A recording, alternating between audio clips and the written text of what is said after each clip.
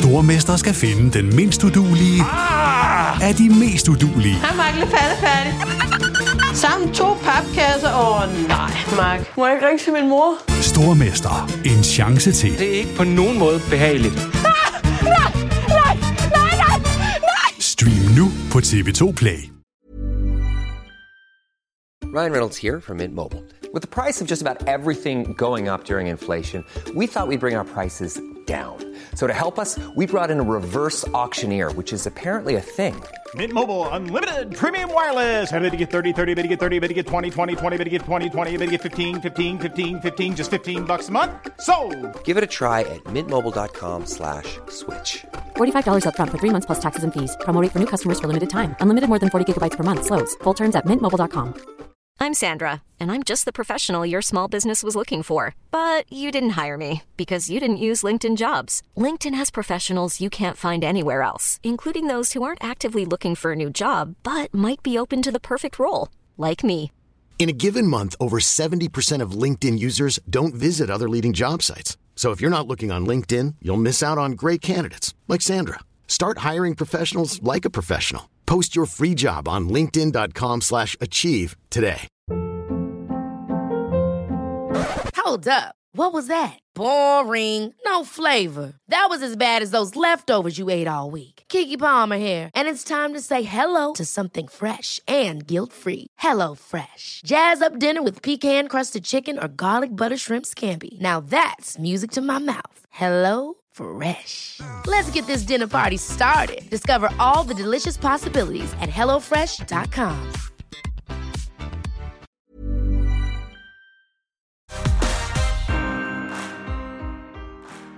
Hjertelig velkommen til endnu en omgang podcast. Mit navn er Thomas Bilde, og med i dag, der har jeg en, som jeg vil lige vente med at præsentere navnet, men jeg vil sige, det er en mand, som har, normalt så spiller han bold på en lidt anden måde, end det vi kender det i den her podcast, men han var et ret spændende sted sidste år. Uden at nævne byen, hvor var det så, eller ikke hvor var det så, hvad var det så, der ligesom skete for dig det seneste år?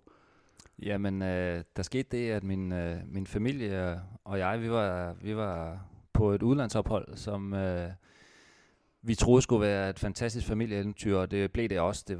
Det var enestående mulighed. Og så ender vi jo op i hvad der ender med at blive noget af det mest interessante basketballsted, der overhovedet findes i verden, ikke? Og rider med på den bølge, der kommer hele vejen igennem NBA-sæsonen sidste år. Og det var fantastisk at opleve, og også opleve den måde, byen lige pludselig forvandler sig fra et ishockeymekka til pludselig at blive måske på det tidspunkt verdens største basketballby. Og så tror jeg godt, at de fleste af jer, der lytter med nu, kan regne ud, hvad vi snakker om. Vi snakker selvfølgelig om Toronto. Navnet bag stemmen, I hører her, det er Jesper Sørensen. Han er normalt kendt fra Grønsværen, fra fodboldbanerne, assisterende træner hos Brøndby i øjeblikket. Men han holdt simpelthen et sabbatår sidste år. Det skal vi vende tilbage til.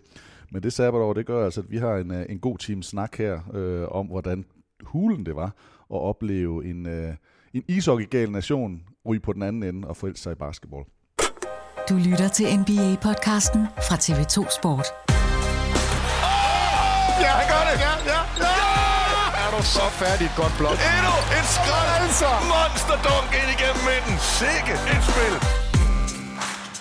Jeg vil ikke sige, at du blev forelsket i basketball. Jeg tror, du har været forelsket i mange sportsgrene, Jesper. Men hvis vi tager det helt tilbage, så ligesom den vigtigste person for mig i den her snak, det er jo din kone. Hun har trukket dig ind i sporten, og hun har også trukket dig med til Canada. Pernille, som selv har spillet en masse basket. Ja, altså jeg er jo sådan giftet mig ind i en basketfamilie allerede i en tidlig alder, da jeg mødte min nuværende hustru, da vi var 18 år gamle, og hun var lige på nippet til at komme op på Vibys elitebaskethold på seniorrækkerne, og indtil da havde jeg jo ikke beskæftiget mig så meget med basket, men så blev det jo pludselig interessant at komme ned og se basketball, og ikke kun herrerne, men også hvor hendes bror jo spillede, og hvor både hende og hendes søster spillede nede i Vibyhallen og på eliteholdet. Så det var, ja, så på den måde, der fik jeg jo basketballen med ind, og jeg efter, ja, i rigtig mange år været en stor fan af spillet og sporten, og jeg er jo også lidt en sportsgal person, Men det er jo nok ikke det folk, de forbinder med mig, når det er med basketball, og de skal heller ikke se mig skyde. Eller. Jeg kan sige, at som ung, der spillede jeg jo i Åbyhøj. Jeg startede selv som 10-årig, det har jeg været inde på nogle gange i podcasten her. Men som 14-16-årig, der begynder vi vel rigtig at cykle rundt. Så skal vi jo se Skovbakkens Herre i første division, der lå sådan lidt og var elevatorhold. Men Viby var jo faktisk på det tidspunkt, der var det jo faktisk kremen af østtysk basket. De havde et elitedivisionshold i herrerne og et elitedivisionshold for damerne. Åbyhøj havde et damehold, der var med. AUS havde faktisk et damehold, og JCEO havde faktisk også damehold på et tidspunkt. Jeg tror, der var 4 elitedivisionsklubber på damesiden, bare i Aarhus. Det er ligesom væk nu. Men nok om det. Der cyklede vi rundt for at se de her kamper. Der kan jeg nemlig huske Michael Lassen især. Og vi kan så faktisk også huske, Lassen navnet optrådte, når der nu var dobbeltstævner nogle gange. Så jeg er ret sikker på, at jeg har set din liv rende rundt i Vibyhallen. Et stort sted, rent basketmæssigt, der jo selvfølgelig havde haft, storhedstid tidligere, men faktisk også fik det lidt ikke. De var med i årene Claus Short, Togskubberen, Per Møller, det var Absalonsen, der havde måske var i sit efterår på det tidspunkt. Men så var det unge Henrik Jønsson, Fidel Bæk, der var ligesom med ind over. Det var det var Michael Lassen, der senere røg til Horsens IC også. Kan du huske noget fra de år anden, eller var det bare blomstrende kærlighed? Jeg kan godt huske noget. Jeg kan huske mange ting. Jeg kan huske, at damerne havde det jo svært, også fordi der var alle de her Aarhus-klubber, så talentmassen var egentlig fordelt ud på for mange hold i Aarhus, så derfor så havde alle de aarhusianske damehold det svært lige den periode der. Og det kan jeg da godt huske nogle gange frustreret også min kære Viv, men jeg var også nede og se basket med herrene tit, og jeg havde jo min daglige gang op i AGF, der er jo ikke langt fra Vibyhallen på fodboldbanerne, så jeg kom jo tit til basket dernede, og jeg var også tit nede og se Michael spille, og så flyttede han jo så senere hen til Horsens, hvor det blev mere, altså hvor det var attraktivt for ham at spille, og de endte jo også med at få nogle rigtig gode resultater i deres gode periode dernede, og vinde mesterskaber og pokalmesterskaber. Så det fik jeg også set, og jeg flyttede til København også, og der var vi også inde i KB-hallen og se Horsens spille. Jeg kan huske faktisk, jeg ved ikke om det var noget, du har været med i, men igen, da jeg var barn, hvor vi spillede i Åbyhallen, så var det Lars Lundqvistes kone. Da Lars Lundqvist, han var en af frontherrerne. Jeg tror både han var træner, og et af årene måske ikke på vej til at blive træner, men der spillede de sådan en opvisningskamp hvert år, en julekamp med Åbyhøjs Herre og AGF's fodboldhold, hvor man så lavede en eller anden form for konkurrence, lidt fodboldmæssigt, men så var det basketkampen. Og der var der så fik man et eller andet forspring. Det ene år fik AGF en del point i forspring, og så var det vist noget med, at AGF's point talt dobbelt eller et eller andet, for at så prøve at se, om man kunne hente det. Og der kan jeg huske, det var Mark Riber. Riber var bomben. Han var, og Claus Thomsen tror jeg også, det var, der spillede en del basket. De havde både størrelse, men de kunne også spille. Ja, men det var specielt Mark, der havde spillet meget, og jeg var faktisk med i en af kampene. Okay, så du har været med jo. Claus Christiansen, der kom ud fra Åbyhøj også, og var med som guard på vores hold. Jeg kan faktisk ikke engang huske, at vi fik et kæmpe forspring, så vidt jeg husker. Jeg kan ikke huske, om vi blev indhentet. Ja. Som jeg husker det, så skete det et par gange. Jeg var med en af gangene, og det var altid skægt. Ja, og der var altid mange ude at se det. Det var, men prøv at forestille dig det i dag. Og tør stille op forsikringsmæssigt, og altså, hvad der vil ske. Altså, der er jo høje lønninger på spillet. Nu tænker jeg ikke i basketdelen, men med fodboldspillerne, og stille op i sådan noget. Og det var bare... Det synes jeg var fedt. Altså, det var noget, hvor sport kunne noget, man bragte sammen, og det var selvfølgelig Lundqvist, der i hvert fald et eller andet sted var indgangsvinklen. Nå, grunden til, at jeg så siger, at Pernille, hun er den vigtigste i den her historie. Nu har hun drejet der ind i basket. Hun fik der ned i hallen for at se lidt. Men det, den her podcast, den skal handle om, det er selvfølgelig, at hun får sig et job, eller en jobmulighed i Toronto. Og kort fortalt, så flytter I hele familien over i en sæson, der er helt fantastisk. Og det er selvfølgelig det, vi skal have vendt her i podcasten. Hvornår går det op for dig, at I som familie gerne vil til prøve den her? Fordi du er jo et eller andet sted succesrig fodboldtræner, der gerne vil prøve noget, der har flere forskellige muligheder, men det er vel svært at sige, nu prøver vi dit. Ja, og det var faktisk det, der endte med at blive lidt nemt, fordi altid så har vores familieliv nok drejet sig mest om mit fodbold, og vi kan jo altid diskutere, hvad der er vigtigst, og min hustru, hun er kræftlæge, om det så er vigtigt, at vi vinder en fodboldkamp, end at hun er god over for sine patienter, men altså, det er jo sådan mere stabilt jobkarriere at være kræftlæge, så tit så har det jo været noget, der har drejet sig om mit fodbold, og Pernille har rigtig gerne ville ud og prøve at arbejde i udlandet, og nu var muligheden der, og den havde været der noget tid. Der ligesom var et åbent vindue, og vi har 3 drenge, og hvor den ældste blev 18, mens vi var i Toronto, og så fandt vi ud af, jamen skal vi afsted som familie og have en familieoplevelse samtidig med, at hun fik sig sin mulighed for også at arbejde i udlandet, jamen så var det nu. Og så tænkte jeg jo godt, så sætter jeg mit på standby og tager et år ud af kalenderen, og prøver at hellige mig familien et enkelt år, og det må vi jo bare sige var fantastisk godt givet ud, når vi ser i bagspejlet på alle parametre. Vi havde et enestående ophold over, og så sker der selvfølgelig det, at da vi så har besluttet for længst, og min hustru startede først i 7. år, sidste år 2018, da vi så er på vej til at tage det over, og jeg er over med hende og skal hjem igen for at hente drengene. Vi skal over lidt senere, fordi der er skole starter lidt senere. Så i den mellemliggende periode, hvor jeg er hjemme sammen med drengene, så sker der jo så det, at Toronto de vælger at lave en trade, hvor de så får Kawhi Leonard ind, i stedet for DeMar DeRozan. Og der vil jeg sige, at min ældste søn af en eller anden fuldstændig mærkelig årsag har været stor Kawhi Leonard-fan de sidste 4 år, og da det går op for ham, at nu kommer han til byen, jamen så bliver der enorm begejstring allerede der for basketball, og der ved vi jo godt, at vi skal se en masse, når vi kommer over. Han er født i 1991, Kawhi Leonard, kom ind i NBA, blev faktisk draftet, ved du af hvem? Ja, Indiana Pacers. Indiana Pacers. Ja. Blev så traded på draft night til San Antonio i et bytte med et par spillere omkring, og ender med en egentlig omhandlende George Hill. Og på det tidspunkt siger man faktisk, at det var et win-win for begge mandskaber. Indiana havde brug for en god guard, fik George Hill, og man kunne godt se, der var noget potentiale. Man vidste ikke lige pludselig, at han kunne skyde. Man vidste godt, at han var en god forsvarsspiller, Kawhi. Gør jo så, hvad han skal gøre for San Antonio. Vinder et mesterskab, bliver vel også Finals MVP. Og så ude en hel sæson. Altså hele den her sæson op til Toronto, der er han ude, og man går egentlig bare og venter på, nu skal der ske noget, nu, hvad er historien? Vi har aldrig fået historien at vide, og det er faktisk noget af det, jeg glæder mig allermest til, hvis vi nogensinde får det. Hvad skete der det år, og hvad gjorde, at han var ude? Var det bare en skade, eller var der knoren på linjen? Men som du så siger, så er du der over den 1. juli. Du har en knægt, der er vild med basket, der har spillet basket, der har været på efterskole for at spille basket, og så bliver det den 18. juli, der er du hjemme, og der bliver han traded for DeMar DeRozan, Jakob Poeltl og nogle penge, sammen med Danny Green. Altså, jeg som baskettosse, hvis man skulle afsted til et sted, og så man ved, at det her, det er ved at være, det kommer til at ske. Altså, der må have været lidt jubeltilstanden, hvis det er en af, sammen som du siger, favoritspiller. Jo, men jeg husker, hvordan min ældste dreng, der kommer ind og råber, far, har du hørt det? Nej, hvad har jeg hørt?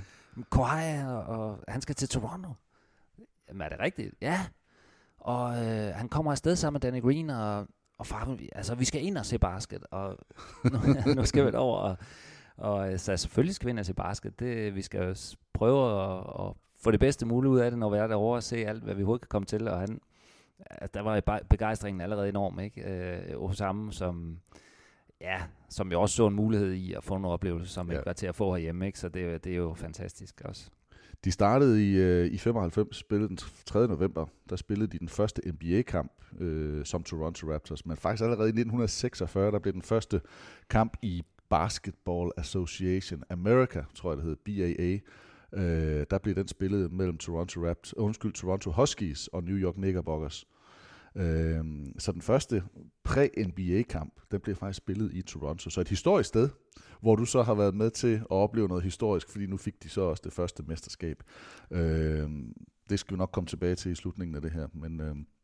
Men en sæson, hvor man tænker, Nej, jeg vil sige, som jeg tænkte det inden, nu er vi jo blevet så hulens meget klogere. Ja, det er det gode i sport. Men at man satser hele butikken, virker det til, sin all-star-spiller, som er på kontrakt i længere tid, satser man for en mand, man har på en 1-årig lejeaftale. Det ved vi så nu, at det var kun en lejeaftale. Men at man satser det hele for at få ham ind, og så sige, nu går vi all in.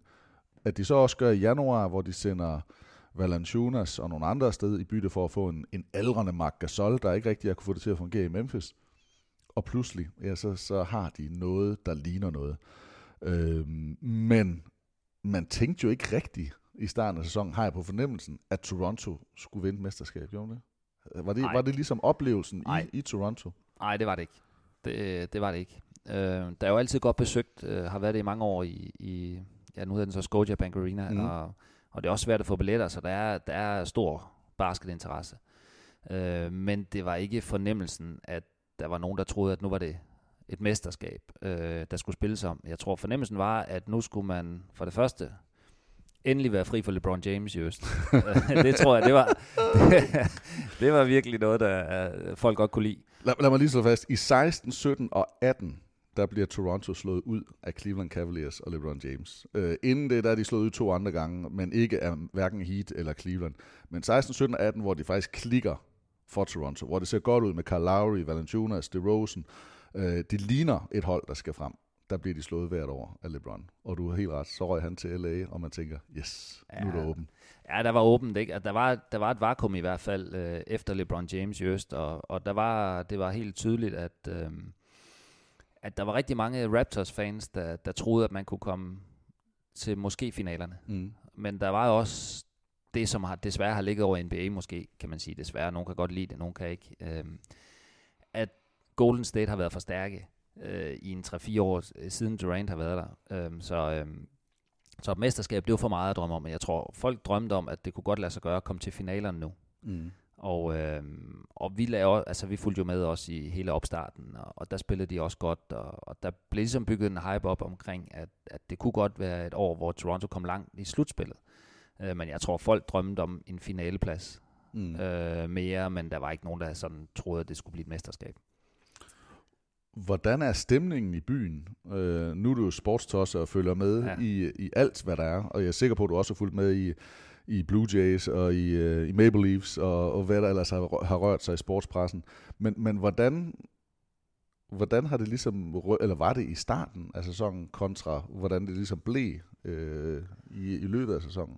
Ja, men altså i starten af sæsonen, der var stor forventning til, at NBA skulle starte. Det tror jeg, der er i alle byerne, ikke? Men det var jo ikke det, der fyldte. Det var hockeyen.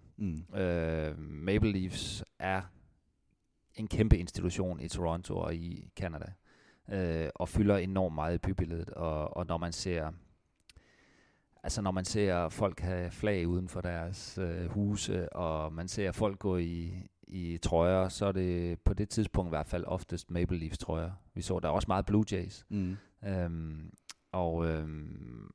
Det er også populært med baseball, men og det tror jeg har faktisk et udspring i 91-92, hvor de jo vandt. Blue Jays vandt mesterskabet World Series der, men basket er også stort i Toronto, og det var det også, og der var også noget omkring det, at nu kom Kawhi Leonard, og man håbede på, at han kunne blive den spiller, han var på vej til at blive, inden han blev skadet jo. Så der var allerede der opbygget en lille hype omkring det, men det er hockey, og det var hockey. Så Freddy, han er en stor mand. Freddy, han er kæmpe. Ja, men Freddy, han er uanset hvis man... De vil jo gerne tale, canadierne, uanset om man ender nede i supermarkedet, ikke? Så vil de gerne snakke med en, og det er jo dejligt, og når man så siger, man er fra Danmark, that's our goalie, it's Freddy. Alle er helt vildt med Freddy derovre, ikke? Han er jo kæmpe stjerne. Og han kunne ikke være mere ligeglad. Ej, det er han selvfølgelig ikke, men han er så jordbunden og meget, meget målrettet. Ja. Men basket har og er vokset og er voksende i Toronto. På et tidspunkt, der var det Frankrig og Spanien, der ligesom var de lande uden for USA, der havde flest spillere i NBA. Men Toronto faktisk, eller ikke Toronto, men Canada er oppe på en 11-12 stykker i talende stund, sådan lige efter hvor mange, der de er på yderste mandat. Men Toronto har faktisk haft flere spillere, som er blevet draftet ind, og faktisk også blevet taget som nummer 1. Wiggins, nok den mest berømte af dem. Men der er virkelig, virkelig mange, og scenen er der, og det er blevet skabt af, at man lavede det her franchise. Da Toronto Raptors kom ind, hører jo med til historien i 95, der kom der også Vancouver Grizzlies med fra den anden kyst, og Vancouver, det formåede jo aldrig rigtigt at bide sig fast. Publikum udeblev, og det franchise blev så solgt til, hvad der så blev Memphis Grizzlies. Men Toronto har hængt fast, og da de vinder, eller ikke vinder, da de klarer sig godt i slutspillet i år, og i hvert fald, jeg tror det er i conference-finalerne og finalerne, der ser man alle de her pladser rundt om i Canada, hvor man kan se, at det jo nærmest er en nation, der står sammen. Altså det er jo Canadas hold mod whoever de nu vil sende fra USA. Sådan var følelsen, når vi sad og så det. Jamen sådan var det helt klart derovre, og det er også derfor, jeg siger det. Jeg tror, det ender med at blive verdens største basketballby. Også fordi det kan godt være, at man har en fyldt hal, og der kan være de der små 24.000, mener jeg, der er plads til, og den er helt fyldt op. Uden foran, der står der så 20.000 mere. Og der er ikke rigtig plads til dem, så de står på flere forskellige steder, og min ældste søn stod dernede til de fleste af kampene også, nede på Jurassic Park, som man kalder den, fordi Raptors jo er jo Raptors, ja. Det er Raptors, ikke? Så det er Jurassic Park, man kalder det ude foran. Og det havde du ikke noget problem med at sende ham ned? Nej, altså det virker enormt sikkert. Og det virker, altså nej, det har jeg faktisk slet ikke nogen problemer med. Overhovedet ikke. Hvordan kom han ind? Jeg skal tænke, at der var vel... Kæmpe kø. Altså det er helt ufatteligt. Altså den sidste dag, hvor de vinder kamp 6 i finalen, der tog han derned 7:30 om morgenen. der kom han ind, og der var der nogen. Der var en dag, der tror jeg, det var en af de andre, der stod han i et af niveauerne længere tilbage. Og der stod han ved siden af en, der kom fra Winnipeg. Og folk her i Danmark, tror jeg ikke, for jeg havde ikke selv den fornemmelse af, hvor stort et land Canada er. Ja. Der var en, der var fløjet ind fra Winnipeg for at stå, ikke inde i hallen og se kampen, men for at stå uden for hallen og se kampen. Og han stod ikke engang inde på det der niveau A, som var det bedste, men stod lidt længere tilbage. Det siger altså noget om, hvor stor en basketfeber der var til sidst i Toronto. Og dine drenge, de gik i hvad high school eller gymnasie? Ja, de 2 ældste gjorde, den yngste gik i primary school, som det hedder derovre. Og hvordan var det der? Fordi hvis man har været på high school, det har jeg nu selv været high school i 94 i USA, så er der jo basket i den første del af sæsonen sammen med amerikansk fodbold, eller det amerikansk fodbold først, og soccer, der er den første del. Ikke? Og så er det basket og volleyball, hvis det er for pigerne hen over vinteren. Og så er det track og field i forsæsonen, og baseball.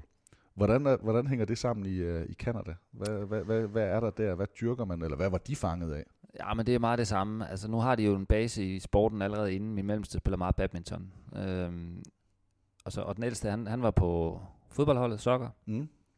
Og det startede det ud med. Og sammen med fodbold. Fordi det skal de jo i gang med så hurtigt som muligt, mens banerne de er til at spille på. Der bliver jo trods alt koldt. Altså, det er ikke til at spille udendørs. Det gør det. Og så kommer basketsæsonen lidt senere. Det var han også med på, den ældste. Og det var rigtig sjovt. Altså, det bliver dækket ind af skolen. Men indendørs sportsgrenene, de kommer sådan lidt senere. Først så skal de afvikle udendørs sportsgrenene. Field hockey og soccer og American football, eller hvad man nu kalder dem, football. Så det blev afviklet først, og der var det da også godt i skolen at kunne få dyrket nogle fællesskaber igennem sporten der. Det var rigtig fint, og så min mellemste var på badmintonholdet der.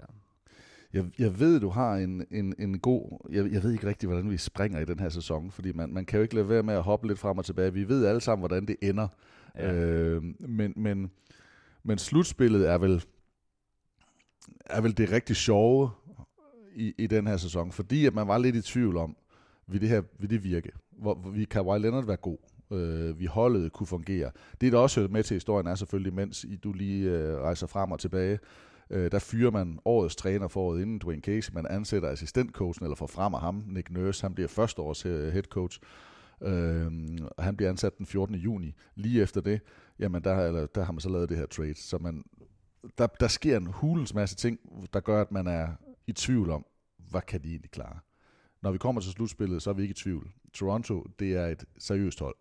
Det er et godt hold, og Kawhi Leonard kan spille. Vi vidste godt, han kunne spille, men han kan også fysisk spille. Ja. De bliver nummer 2 i Eastern Conference efter Milwaukee Bucks, og de vinder divisionen for 6. gang, tror jeg. De har lige haft nogle runs der med Kyle Lowry og DeRozan, hvor de vandt 3 år i træk, og tidligere tilbage i, jeg vil sige 5-7 stykker, der vinder de 1 gang divisionen. Det betyder ikke rigtig noget, men man er alligevel lidt ved musikken. Det har været en svag division i de år, hvor Boston ikke var gode. Atlantic-divisionen, som det hedder. Men konferencen, der blev de nummer 2 efter Milwaukee. Et hold, som man vel regnede med skulle være, eller det gjorde jeg i hvert fald. Jeg havde Milwaukee, Philadelphia, Boston. Jeg tror faktisk, jeg havde Boston til at vinde det hele. Men de skuffede hurtigt, så da slutspillet går i gang, der tænker jeg nok, Milwaukee skulle vinde. Det tror jeg. Altså, Milwaukee var favoritter hos de fleste. Og det vil jeg da også sige, som sådan mere neutral basketfan, så synes jeg da også, at Milwaukee så ud til at være bedst. Jeg tror, den generelle opfattelse også blandt almindelige basketfans i Toronto er, jeg kan huske, jeg talte med en, der sagde, the Raps, they don't have the swagger to go all the way. Ja. Så sagde jeg, men lad os nu se. Det holdet var jo bygget til, det var forsvar. Altså, de havde et fantastisk forsvarshold. Kyle Lowry er en dygtig forsvarsspiller. Spørgsmålet var, om de kunne score nok point. Milwaukee var også et rigtig godt forsvarshold. Men da slutspillet så går i gang, og der kommer den her lange serie med Philadelphia, så tror jeg, at det bliver Milwaukee jo ikke mindre favoritter af. Tværtimod går rimelig sikkert igennem Boston også i anden runde, og jeg tror, der tror jeg, de fleste har en fornemmelse af, at det skal være Milwaukee mod Golden State i finalen. Det tror jeg også, man tænker. Især fordi, at det viser jo lidt svagheder. Man vidste jo også godt, at Philadelphia var gode. Ja. Nu tænker jeg Toronto. Philadelphia var gode, og de har jo nogle af de bedste spillere. En af de bedste i Joel Embiid. Så selvfølgelig skal der noget til at matche dem og stoppe dem, men det var ikke sådan helt sikkert, det spil, man ser fra dem. Og alligevel så kommer de jo igennem, og på det skud, der vil måske blive... Det må være det nye The Shot, ikke? Ja, altså, jo. Vi sige. Men jeg skulle til at sige, bliver det sæsonens skud? Jeg er lige ved at tro, Damian Lillard topper den. Jeg kan bedre lide Lillards skud, men lad bare det være, fordi det her, det er kamp 7, det er sidste sekund. Det er aldrig sket før, at kamp 7 er blevet afgjort på det sidste skud. Det er det ikke. Og så derfor så er der så meget historik og sådan noget i det, der gør, at det nok ender med at blive det sidste skud. Jeg kunne bedre lide dem Lillards, fordi det virkede mere sådan... Det virkede vildere på en eller anden måde. Det virkede bare vildere. Ja, altså, ja. Men vi kommenterer den der kamp med Toronto, og den der... Altså den hopper 4 gange på ringen, inden den falder i.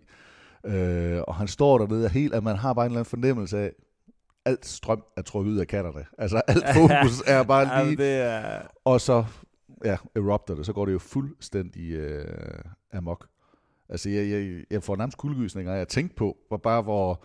Altså han har vundet før, han har været Finals MVP, han har prøvet de der ting, men at ramme sådan et skud for sådan en helt stor nation, jeg tror ikke, der var mange, der kunne have været i det, sådan at holde sig selv i det.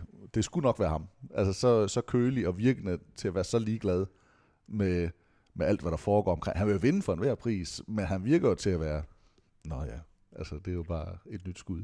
Ja, det er et nyt skud. Ej, jeg vil så sige, at det er jo noget af det mest følelsesladede udbrud, vi har set fra ham efter. Ja. Det er det jo så efter det skud der. Og men det, som du selv siger, vi så det hjemme i huset, hvor vi boede, og hele familien, og der blev også helt stille, mens den bold den sprang på ringen. Og så vi jo, først så det ud, som om den ikke gik i hvert fald på tv, men den sprang så højt op, og så fik den de der bounce, så kan man se, så ploppede den i, og så sprang vi også op af sofaen. Vi stod nu op allerede på det tidspunkt, men altså, så var vi også, der var vi også godt med. Og fest i gaderne, fest i skolerne, altså hele den der snowball-effekt, man kan tale om, hvor populært det blev, fordi de var jo gode sæsonen igennem. Det her, det fungerer. Toronto er for real, men nu begynder de faktisk også at vinde, og vi kan faktisk tro på dem. Hvordan oplevede det? Jamen, altså, jeg oplevede det sådan, at på et tidspunkt, der var jeg nede i Scotiabank Arena, lige da playoffs var startet. Jeg skulle ned og have en gave til en af mine drenge, som ønskede sig noget Raptors-tøj. Og der er en stor, der er en stor butik nede i Scotiabank Arena. Og det var fyldt med hockeytøj. Man kunne ikke få noget. Og Maple Leafs, de skulle spille mod Bruins i playoffs, og så måtte jeg over i en anden butik, hvor de både har hockey og basket, og der fik jeg noget så fik jeg den gave der, den tror jeg skulle have. Og så kom jeg ned noget tid senere, og der var Maple Leafs godt nok slået ud, og der var i den samme butik inde i Scotiabank Arena, der var kun baskettøj. Og det var selvfølgelig det eneste, der var på det tidspunkt. Så sagde jeg til en af ekspedienterne, I thought it was a hockey store, this one. Mm-hmm. No, it's over. It's over. Så der var det altså en basketby fra dag. Og det var, uanset hvor vi kommer hen, jeg har vist dig et billede, jeg tog ned fra supermarkedet, hvordan cola-dåserne, de var stablet op, hvor der stod Raps på. Altså, og det var uanset hvor vi kom. Vi var i noget af det sidste, der var ude i Canada's Wonderland. Som Tivoli Park. Ja, en kæmpe amusement park, ja. Og inden man skulle afsted der, så siger de der, now have a good ride. Let's go Raptors, sagde de så. Og så sad alle folk og klappede, ikke? Og så, altså sådan var det bare. Der var en fantastisk stemning omkring Raptors på det tidspunkt. Og ja, jeg har ikke oplevet det før. Det er jo ligesom... altså nu husker jeg jo, det går du, det er jo også 1992, ikke? Det kan vi jo alle sammen huske, men det er jo bare 10 kampe.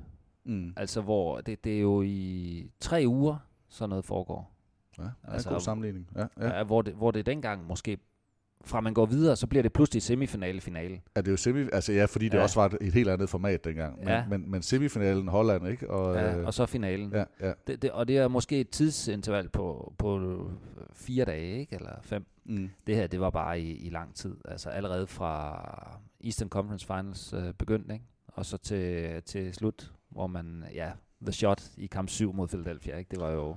Og hvordan var det sådan, hvor boede I, ikke adressemæssigt, men var I centralt placeret, var I udkanten af byen? Altså det er jo en kæmpe by for dem, der ikke har været i Toronto. Ja, det skylder måske, altså, for dem, der ikke har været der, så er det jo hele området, det er omkring 6 millioner mennesker, så det er en ret stor by. Vi boede ikke centralt i byen, vi boede 6 kilometer fra centrum, men jeg tror...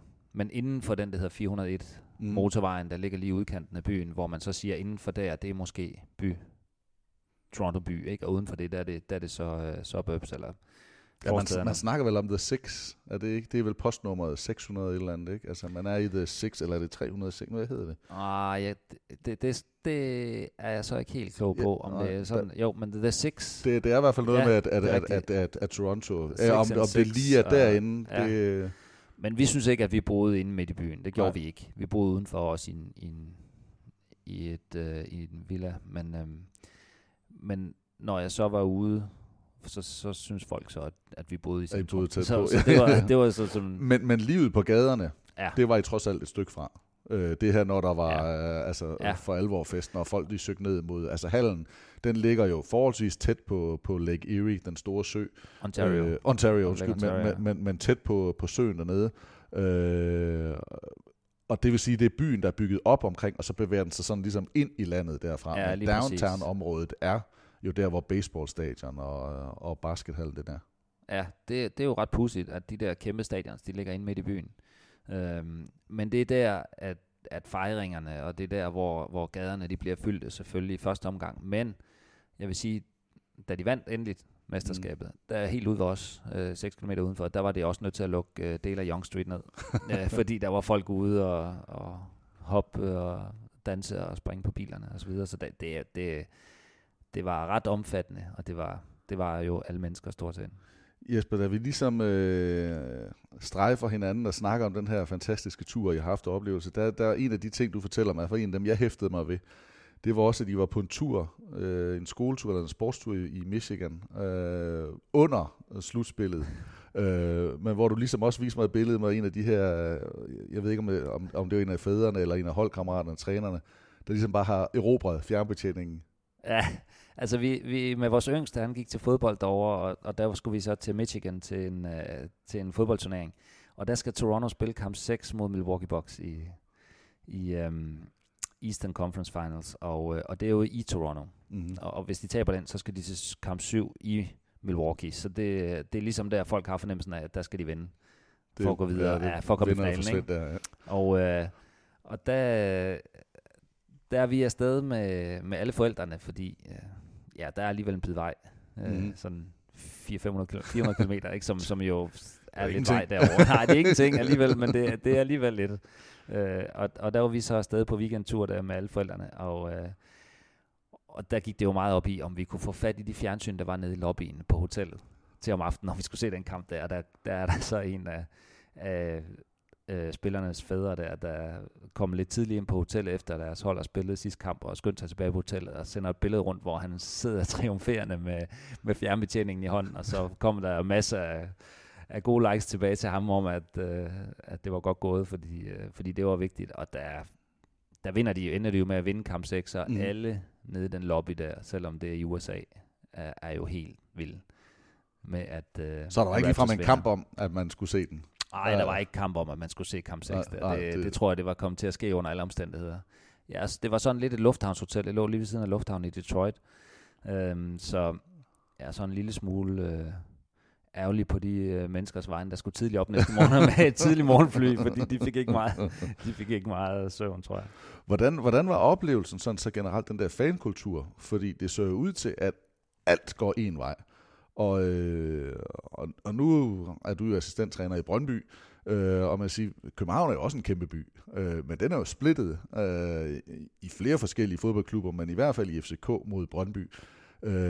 Vi snakker jo tit om, når man ser et NBA-hold, at de har en fantastisk fankultur derpå, og hvis man reelt har været derovre, så er det jo ikke altid, altså det er jo meget hotdog-spisende og cola-drikkende fans, der sidder derinde og klapper, og lige så snart storskærmen går i gang, så jubler de lidt, ikke, fordi de vil gerne op på storskærmen. Men der er jo ikke slåskampe, eller på den måde, som vi kender det, alt den her fankultur mod hinanden, fordi der er jo så langt mellem byerne. Men her, der havde man en eller anden følelse af, at her er det oprigtigt talt, alle er med sammenhold. Altså hele nationen er med Toronto. Hvor at man i New York, så kan det jo godt være, at man er med Brooklyn, eller man er med Knicks, eller hvis man er i Boston, eller i Philadelphia for den sags skyld, så kan det godt være, at man er vokset op i Boston, og så holder man stadigvæk lidt med Boston, og kan godt råbe lidt af de andre, men der er aldrig den der helt udpræget. Var der nogen, der så man nogen, der holdt med de andre? Var der nogen, der turde vise sig? Kom der noget?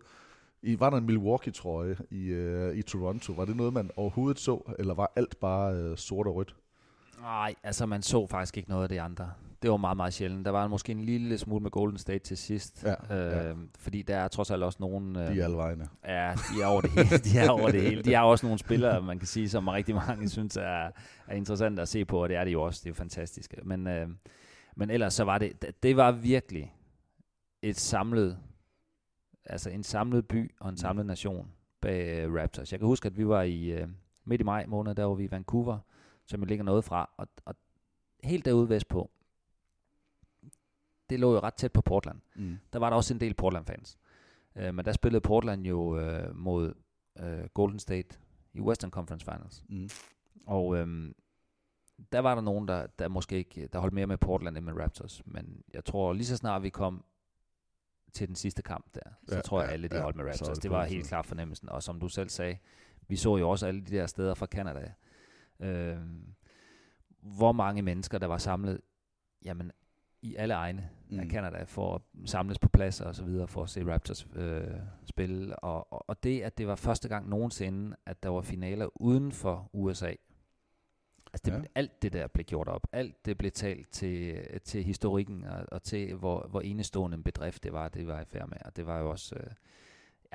man kunne ikke undgå at blive reddet med. For det var, som jeg sagde, eller i noget, jeg startede med at sige, det var der, hvor den første kamp blev spillet.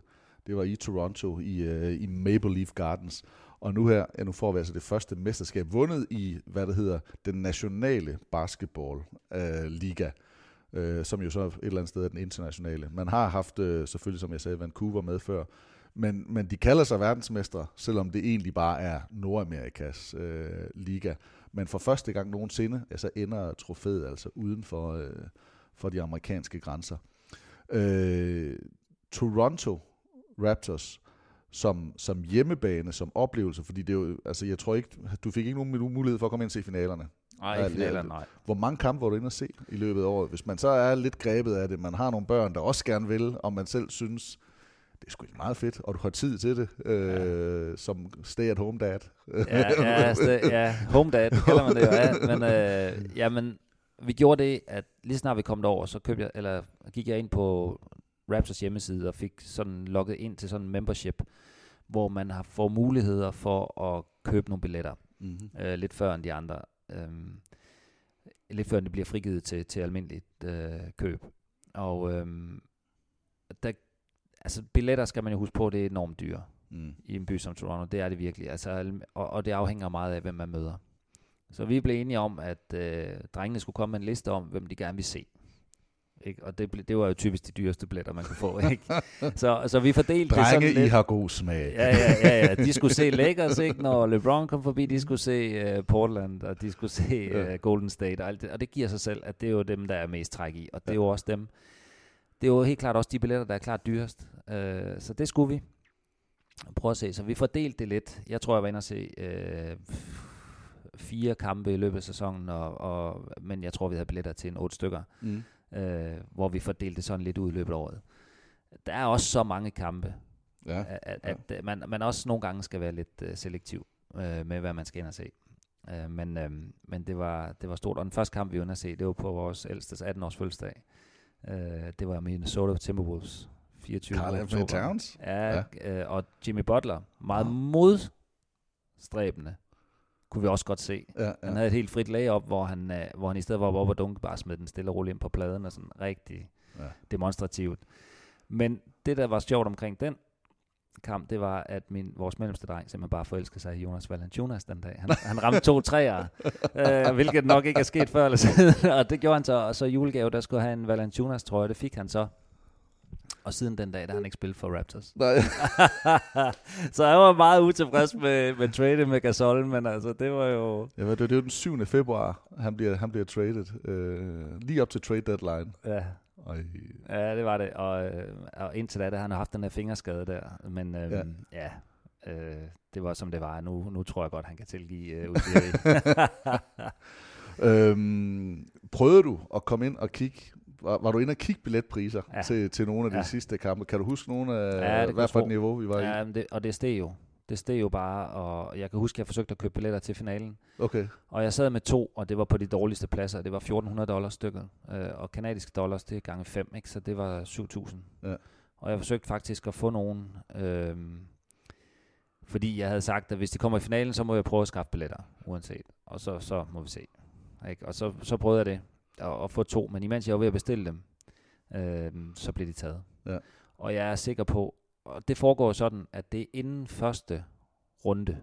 Så jeg forsøgte at købe billetter til kamp 5, i håbet om, at der vil blive en kamp 5, og det er jo ikke sikkert. Så får man bare pengene retur. Men der forsøgte jeg at købe nogle billetter, og mens jeg var ved at logge ind og købe dem, så blev de så taget.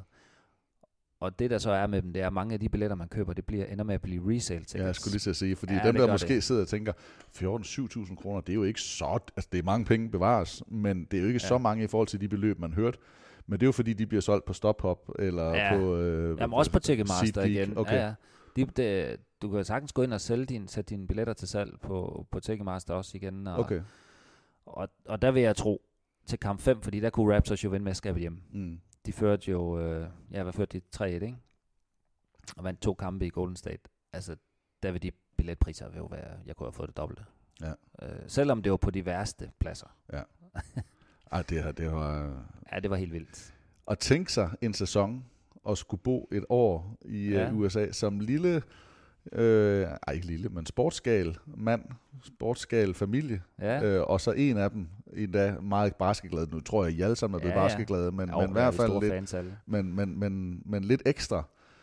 Altså, jeg ved ikke, hvem der er den sværeste at overtale i sådan en situation. Vi skal bo et år i USA, eller vi skal bo et år i udlandet. Den 18-årige måske, tænker jeg ved ikke, men tænker... Vi havde vores hyre med de 2 yngste, der ikke var helt... Nå, okay, men det er jo med sproget, eller... Ja, jeg tror bare, det er ikke til at forstå, at man pludselig skal bo et helt andet sted, når man har en god hverdag. Nej. Hvorfor skal man pludselig til at rykke noget rigtig godt op? Nej, det er måske også rigtigt. Den ældre kan lidt lettere sætte sig ind i. Ja, han ville rigtig gerne. Han havde en stor motivation og lyst. Ja. Jeg tror også, at basket var en del af det. Ja. Altså, komme over og spille over i high school, og måske få en større, mere at dufte lidt til, hvordan basket er derovre også.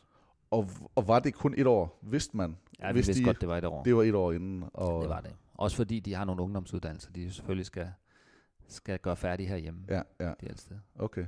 Og hvordan så nu, når I så ser tilbage? Har det så været for hele flokken en god oplevelse, det her? Ja, det har det. Det har været noget, som vi også kommer til at tale om resten af vores liv, og nogle af de oplevelser, vi har fået, bliver også nogle, vi kommer til at se tilbage på med stor glæde. Og noget, som jeg kan anbefale folk at gøre, at tage til Canada, det er det bedste ved Canada, det er canadierne. De er så imødekommende og så venlige, og så det er jo et land fuld af migranter. Det er jo folk, der er kommet til landet over de sidste 150 år. Rigtig mange af dem, ikke? Og det er jo derfor så er de gode til at tage imod, og de er gode til at være interesseret i og høre, hvor man kommer fra, og vil gerne høre ens historie.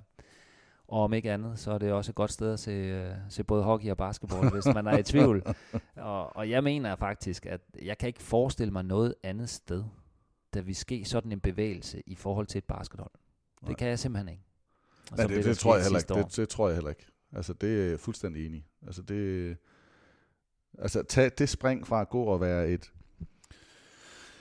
en klub, som er flest bliver regnet for at være et godt hold, med et par All-Star, eller jeg har altid svært med Kyle Lowry. Han er sådan fringe, han er lige i grænsen All-Star for mig, men han har jo været reelt All-Star.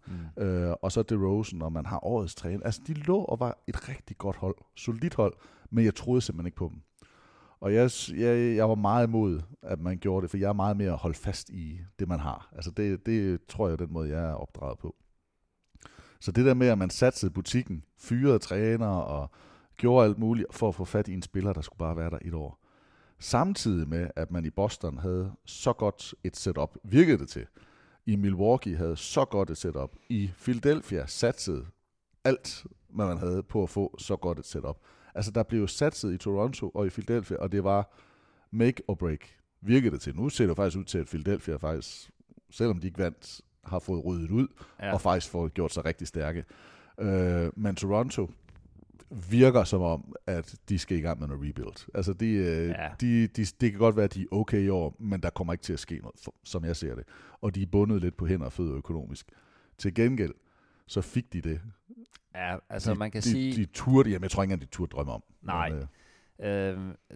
Og det her, det retfærdiggør jo. Og jeg tror, alle talte over om, at bare det at komme til finalerne retfærdiggjorde det, at man lod DeRozan stikke. Ja. Men bare lige til noget af det, du siger der, så synes jeg, at der er nogle interessante ting.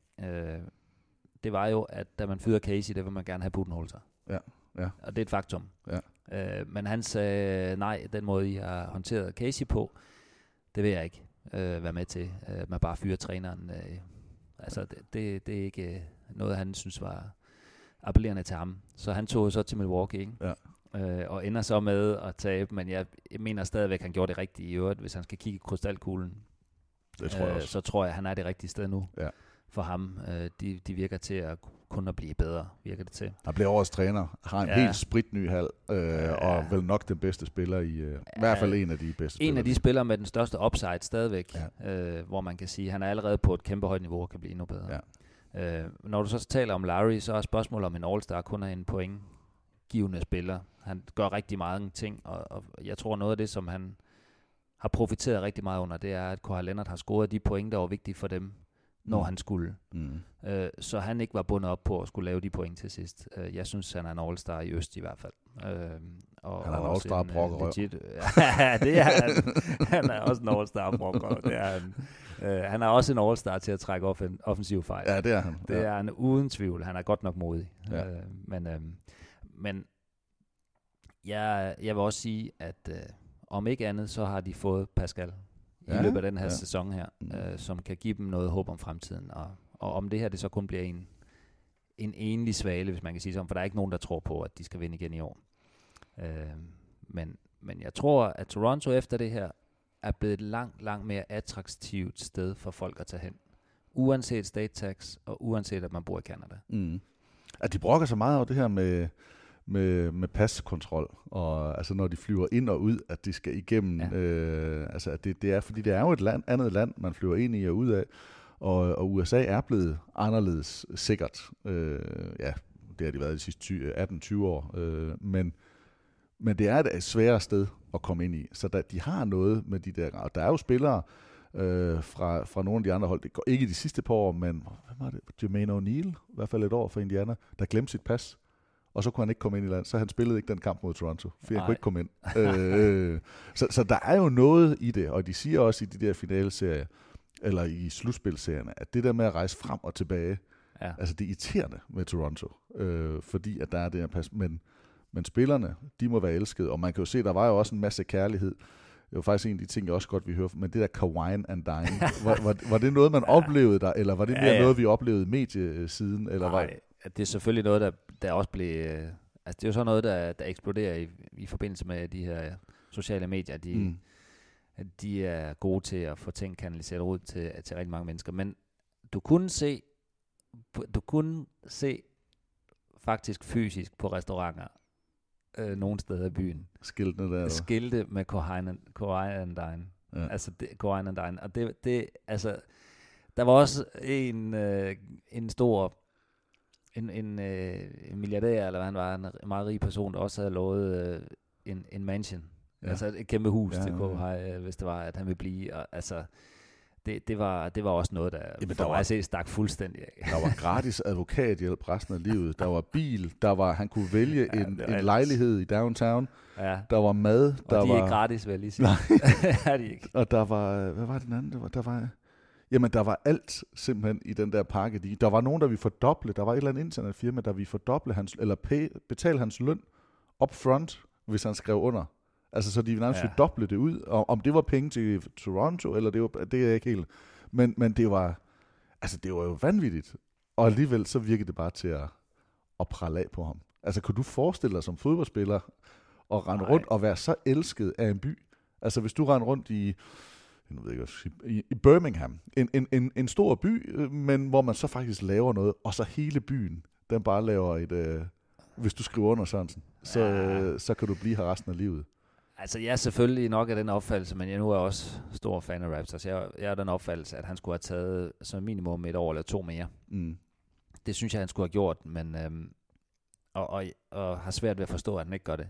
Men, og jeg tror faktisk også, at de var i spil, hvis ikke de kunne have landet Paul George i Clippers, så tror jeg ikke, han var gået til Lakers, som folk siger, så tror jeg faktisk, han var blevet i Toronto. Det lyder det til. Det lyder til, det er jo de 3 hold, Lakers, Clippers og Toronto, og han hældte til at blive i Toronto, men fordi at de lander den der Paul George-stil.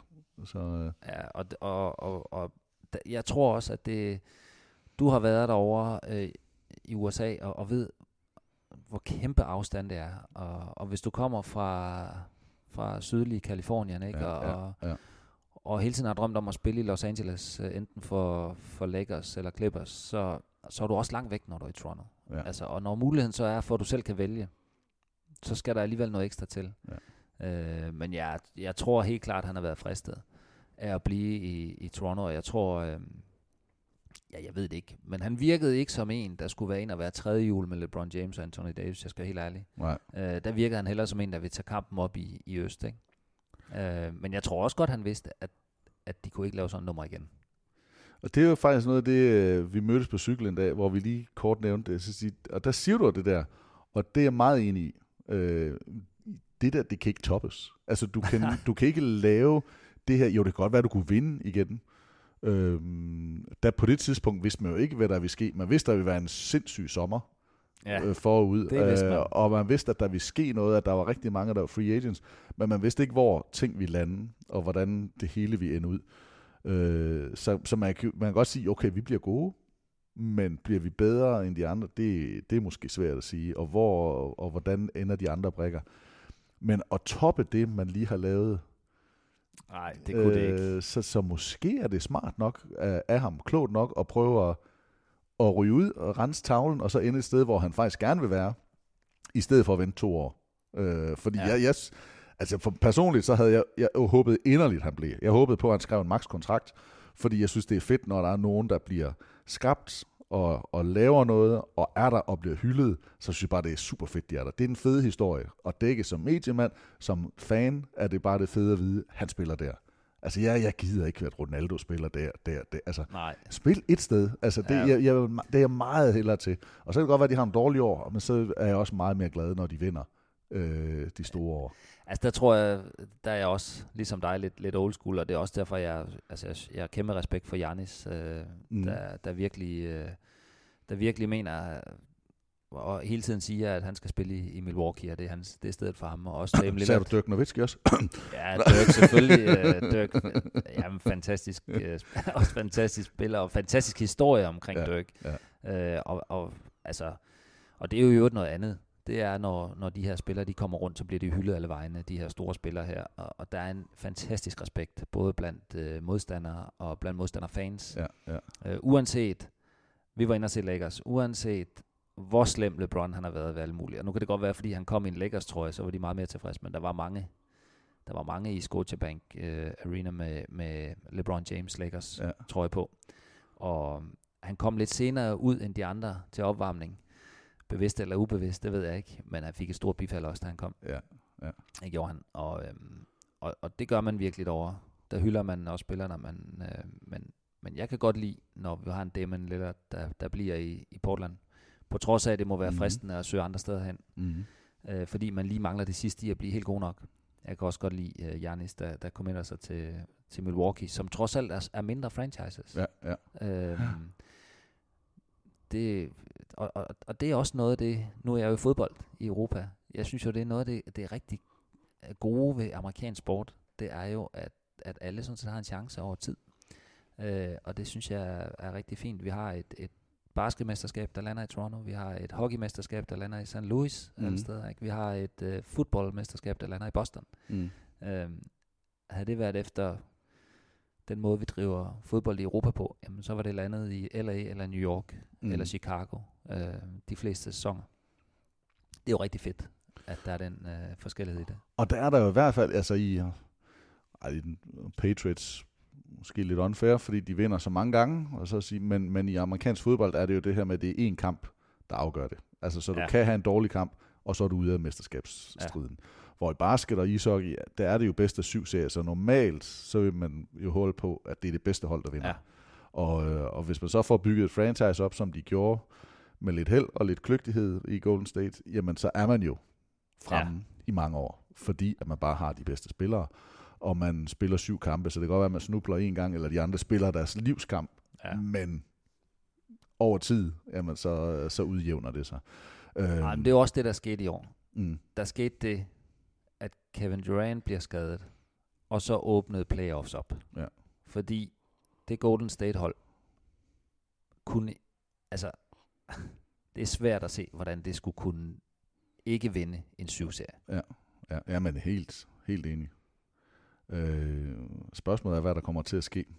Nu, vi kan måske godt lige, vi har jo lige lidt tid endnu, vi kunne godt lige prøve at kigge lidt frem, for jeg har jo på fornemmelsen, du ikke bare er Toronto-mand, men jeg synes lige, vi skal runde hele sådan Toronto-delen. Er I bare Raptors-familie nu? Ja, med hud og hår. Det er vi. Den er der. Den er landet. Og hvor stor en spiller er Kawhi Leonard så? For jer, der har han jo så mere eller mindre. Nu var de Sønneke jo så vild med ham, inden han kom dertil. Ja. Men vi har spørgsmålstrøjer med Leonard. Det har han også. Det har han.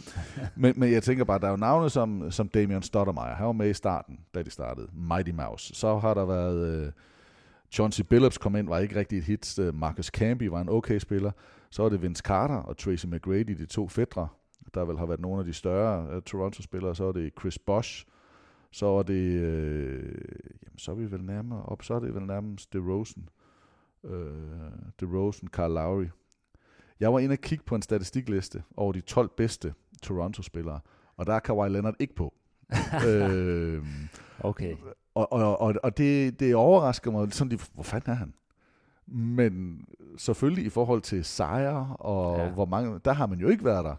Nej. Men der har jo også været snak om, at hans trøje skulle retires. Altså skal hans trøje op og hænge under taget, som man gør med dem, der har været de bedste og bærende spillere i en årrække. Altså, han var der kun et år. Der skal noget andet end ishockey, tror jeg, op og hænge i den halv. Ja. Og selvfølgelig skal Kawhi Leonard op og hænge.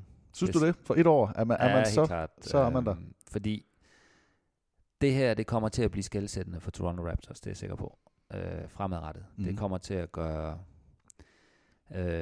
hele den klub kommer til at blive så meget mere attraktiv fremadrettet, på grund af den bevægelse, der er blevet skabt i løbet af playoffs her. Jeg tror, folk får en anden nysgerrighed på at spille der. Chris Bosh, vi er væk. Vince Carter, vi er væk efter noget tid. Det har været svært at holde på de store.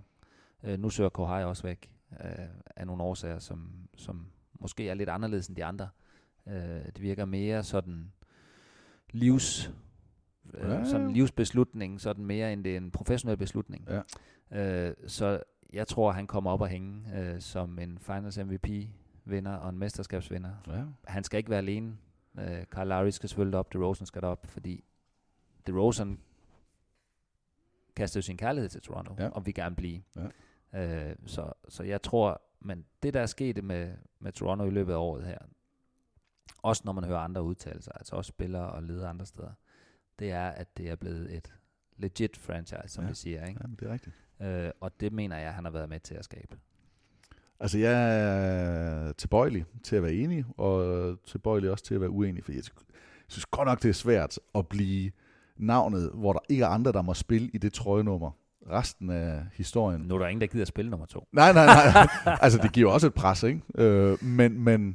Men at være der på et år, på en mand, der kommer ind, som faktisk ikke ville dertil, blev sendt dertil, nærmest i straf, virkede det lidt til for San Antonio, vinder mesterskab, gør alle de ting, det er rigtigt, bliver elsket i en sådan grad, og så smutter. Er det det der? Jeg er faktisk i tvivl, men jeg er faktisk enig i, at DeRozan, jeg synes, jeg skal derop. Jeg tror også, Vince Carter kommer derop, når han nu stopper karrieren. Men der har været en stor navn, og de har svært ved at holde på dem, og og det sker igen. Jeg er faktisk lidt i tvivl, og jeg kan faktisk ikke finde ud af, hvor jeg lander. Men dejligt at høre, at man som Toronto-fan og mand tænker, at den er der. Ja, altså det er måske heller ikke den rigtige at dømme i, fordi der er jo mange, der har haft en lang historik, ikke? Og nogen synes, ligesom dig, at det er for kort tid simpelthen. Ja. Men jeg tror, at der vil være en tid før, og der vil være en tid efter Kawhi Leonard. Og det tror jeg faktisk, man kommer til at regne med. Og derfor bliver han en markant figur. Man så skal op og hængelej, det er svært for mig at sige, men faktum er også, at de har ikke haft noget mesterskab uden Kawhi Leonard. Det tror jeg også, alle er enige om. Kan du svare igen? MVP'en tryller. Ja, han gør det. Ja. Det regner i NBA-finalen. Hvad tænker du så om den kommende sæson? Fordi nu er der jo blevet rystet godt og grundigt i posen. Jeg synes, at Øst er blevet tenderende svag. Der er Philadelphia, nu skal jeg ikke sidde og sige, hvad du skal sige, men den er blevet lidt svag i Øst, og Vest er blevet rigtig, rigtig sjov med alle de rokeringer, der er sket. Og for mig at se, det er gået meget for det her Big Threes til at være dynamic duos, hvis vi skal blive. Altså det er blevet meget to stjerner, og det synes jeg er fedt. Ja, altså jeg vil sige, at det er vel meget sjældent, vi har set en mere åben NBA-sæson, inden vi går ind. Ja. Jeg kan ikke sådan lige huske, hvor der ikke har været en mere tydelig favorit på forhånd. Det er selvfølgelig, fordi der har været lige over med Golden State, og så har det været givet i nogle år, at Cleveland ligesom var klar bedst i Øst. Ja, og inden Golden State var rigtig god, så var det jo Miami, som var suveræne med deres monsterhold, og inden dem var det Boston med deres monsterhold, ikke? Og så var det altså, jeg er meget enig. Der har været sådan en klar favorit. Så kan det godt være, at de er skuffet, men der har været en favorit. Ja, og jeg er faktisk der, hvor jeg... Du skal passe på, vi optager. Ja, vi optager her. Jeg synes, Øst selvfølgelig er blevet svækket, også fordi Durant er skadet, hvilket er jo lidt for sporten generelt. Det kunne have været sjovt at se ham og Kyrie i Brooklyn, selvfølgelig, hvad de kunne drive det til. Det ville nok have været favoritter, men altså Øst, tror jeg, bliver jo nok mellem Philadelphia og Milwaukee. Og jeg tror faktisk, Milwaukee tager det igen. Jeg tror, Giannis bliver nu bedre og får et mid-range jumper, hvis man kan kalde det, og kommer til at blive rigtig svær her med at gøre. Også fordi der ikke er lige så godt et defensivt hold mod Milwaukee i år, som Toronto var. Altså han kommer ikke op imod nogen, der kan stoppe ham. Sidste år, når Milwaukee mødte Philadelphia, så var han uhyggelig. Altså stort set alle kampe var han helt uhyggelig. Og de moste dem, og han havde godt tag på Embiid. Så det bliver øst, og jeg tror faktisk, Milwaukee er mine favoritter til at vinde det hele. Men det er så, hvad det er. Ja. Vest er jo fantastisk åben. Og det er jo, altså, folk regner ikke engang Golden State med, og det, det synes jeg måske er lidt hårdt. Men jeg tror mest på Clippers. Clippers? Ja. Jeg er nok lidt Kawhi-farvet, ikke? Men til forskel fra Lakers, som jeg mener jo har fået sat det sammen så godt, som det nærmest kan lade sig gøre, ikke? Så er jeg lidt bekymret for Lakers, når slutspillet går i gang. De der hårde 7-serier, tror jeg ikke bliver favorabel for Rondo, Cousins, LeBron, som jo alle sammen skal spille rigtig mange minutter på det tidspunkt. Så bliver det Anthony Davis og Kuzma, der skal trække det igennem, og det tror jeg bliver svært for dem. Men man ved jo så også, at altså LeBron har været der før, han ved, hvad det kræver. Og på den måde, de spiller Lakers, eller den størrelse, den måde, de er bygget på, der kan de spille langsomt. Altså, de kan spille fysisk stærkere. Altså, de har Cousins, LeBron kan gå i posten, de har en Anthony Davis, de har noget størrelse, der kan gøre, at de godt kan trykke nogen, ikke? Jo, altså jeg vil ikke tage noget fra dem, altså, fordi selvfølgelig er det hold, der skal regnes rigtig meget med. Men Rondo, point guard, han skal spille i værste fald 7 hårde kampe på 14 dage. Ja. LeBron bliver backup point guard, når det gælder. Hvis ikke han bliver point guard, når det gælder, med det de har. De skal løbe bolden rigtig meget op ad banen. De skal også dække rigtig meget op. Der tror jeg bare, at Clippers med det de har, det er et fuldkommen defineret forsvarshold, som vil kunne holde modstanderne nede på under 110 point de fleste kampe. Og så har de rigtig mange offensive våben. Altså man skal ikke glemme Lou Williams.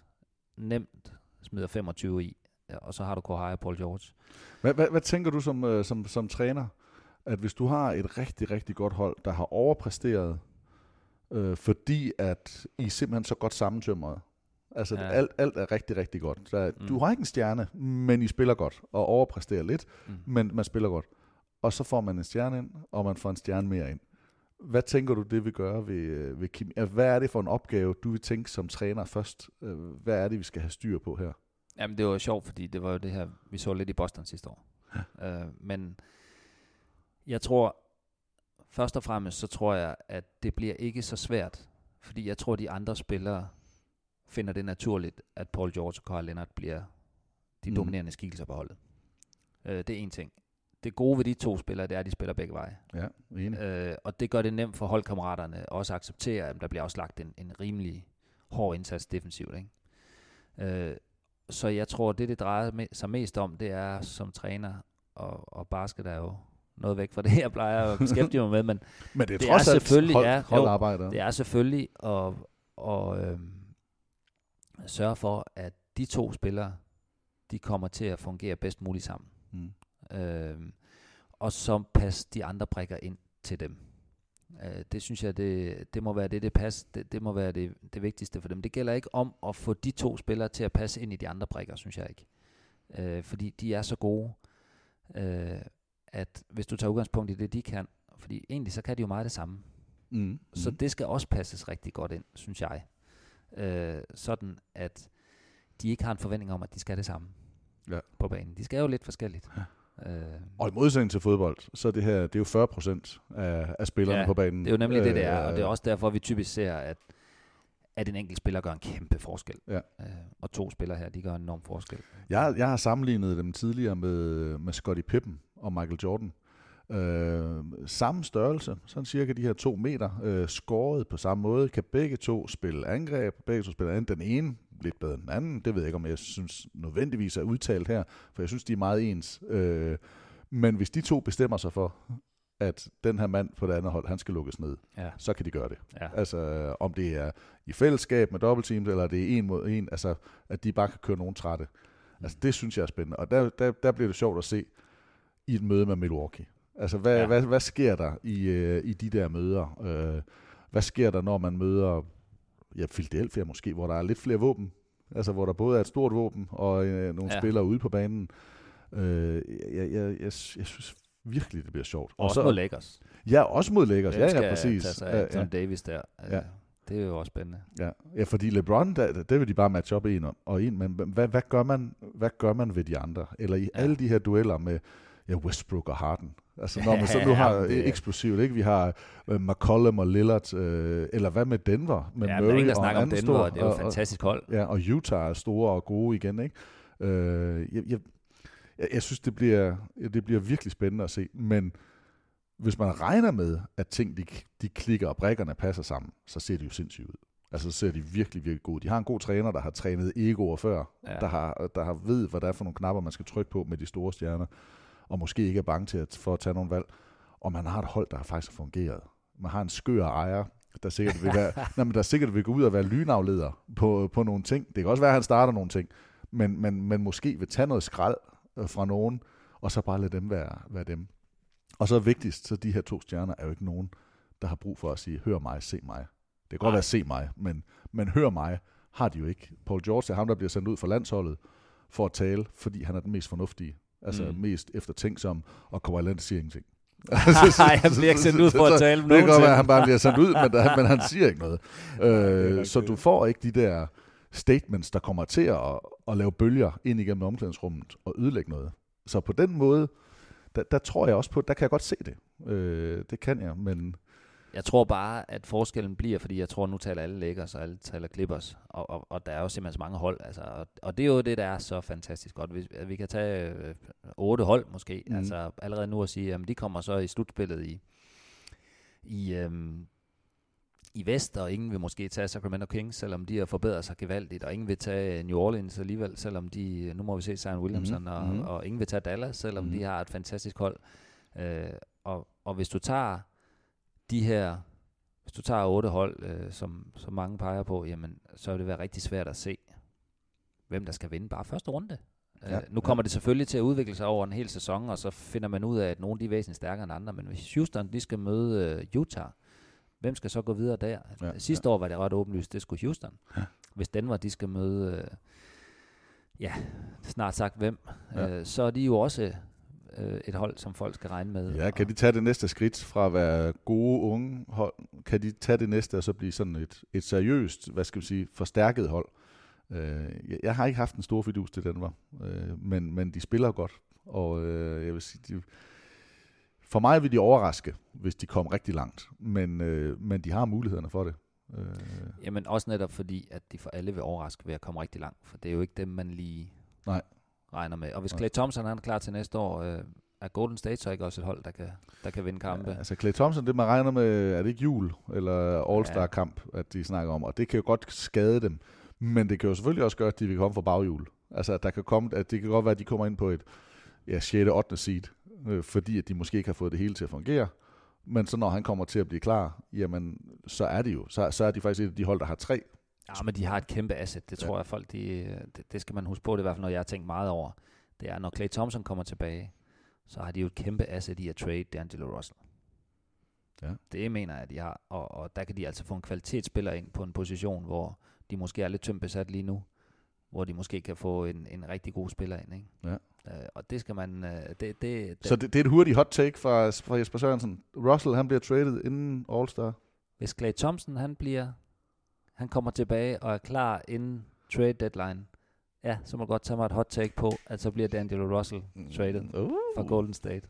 Det er dejligt. Det vil jeg tro. Ja, men den kommer vi til at holde op på. Det må du gerne. Det sidste, Jesper, vi skal have med.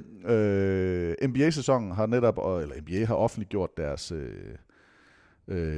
kalender for den nye sæson, eller program for den nye sæson.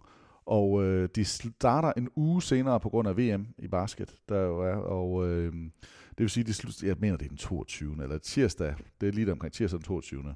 oktober, det starter. Og der er det selvfølgelig opening night. Toronto Raptors skal have deres banner op at hænge.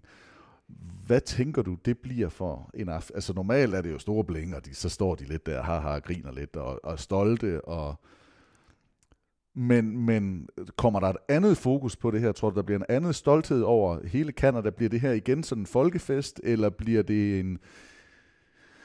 Ja, vi skal have det her banner op at hænge, og nu kommer der endelig noget basketbanner op at hænge i den her ishockey-tunge hal. Altså, hvad tror du, det bliver for en aften? De skal møde jo et Zion Williamson og New Orleans Pelicans. Ikke at det betyder noget, men det betyder, at der skal nok være kameraer, der ser kampen, ikke? Men selve den der del med ringene og mesterskabstrofæet, eller undskyld, hvad hedder det, banneret, der kommer op? Jamen altså, det betyder noget, at det er Zion Williamsons første kamp i NBA. Det gør, at der bliver så mange mennesker fra USA, der kommer til at se med.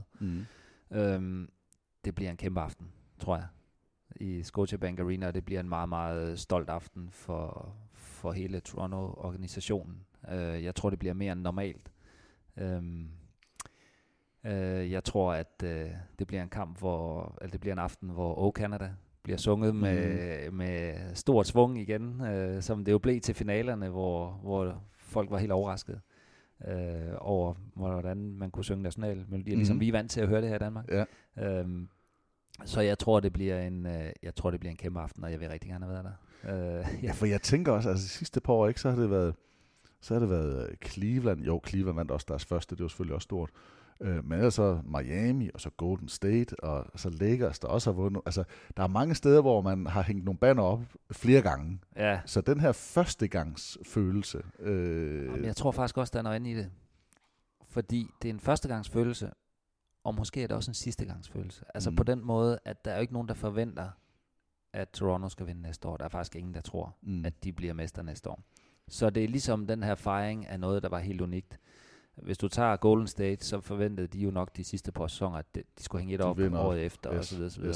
Yes. Her der tror jeg, at folk de kommer for at hylde noget, og så måske bliver det også hurtig afslutning på noget. For det kunne godt være efter 20 kampe, jamen så har Toronto vundet 8 og tabt 12, eller vundet 12 og tabt 8, og er langt bagefter de bedste. Så det her, det bliver sådan en aften, tror jeg, hvor man godt ved, at det bliver noget helt specielt, man ikke lige kommer til at se igen foreløbig.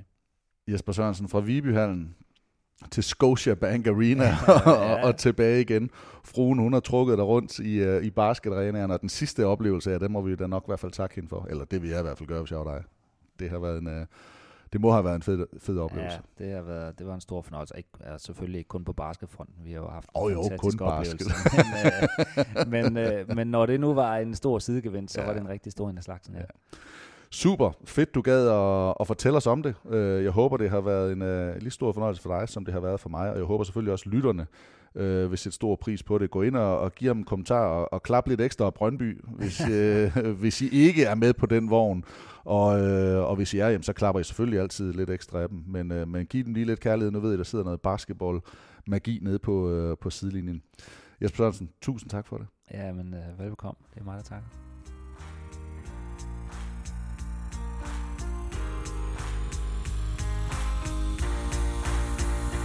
Det var en fantastisk oplevelse at se, hvordan hele den her by her, den samler sig omkring et baskethold, som egentlig ikke på noget tidspunkt har været byens kæledække, hvor det altid har været ishockey. Der var det hele byen, der samlede sig omkring basket.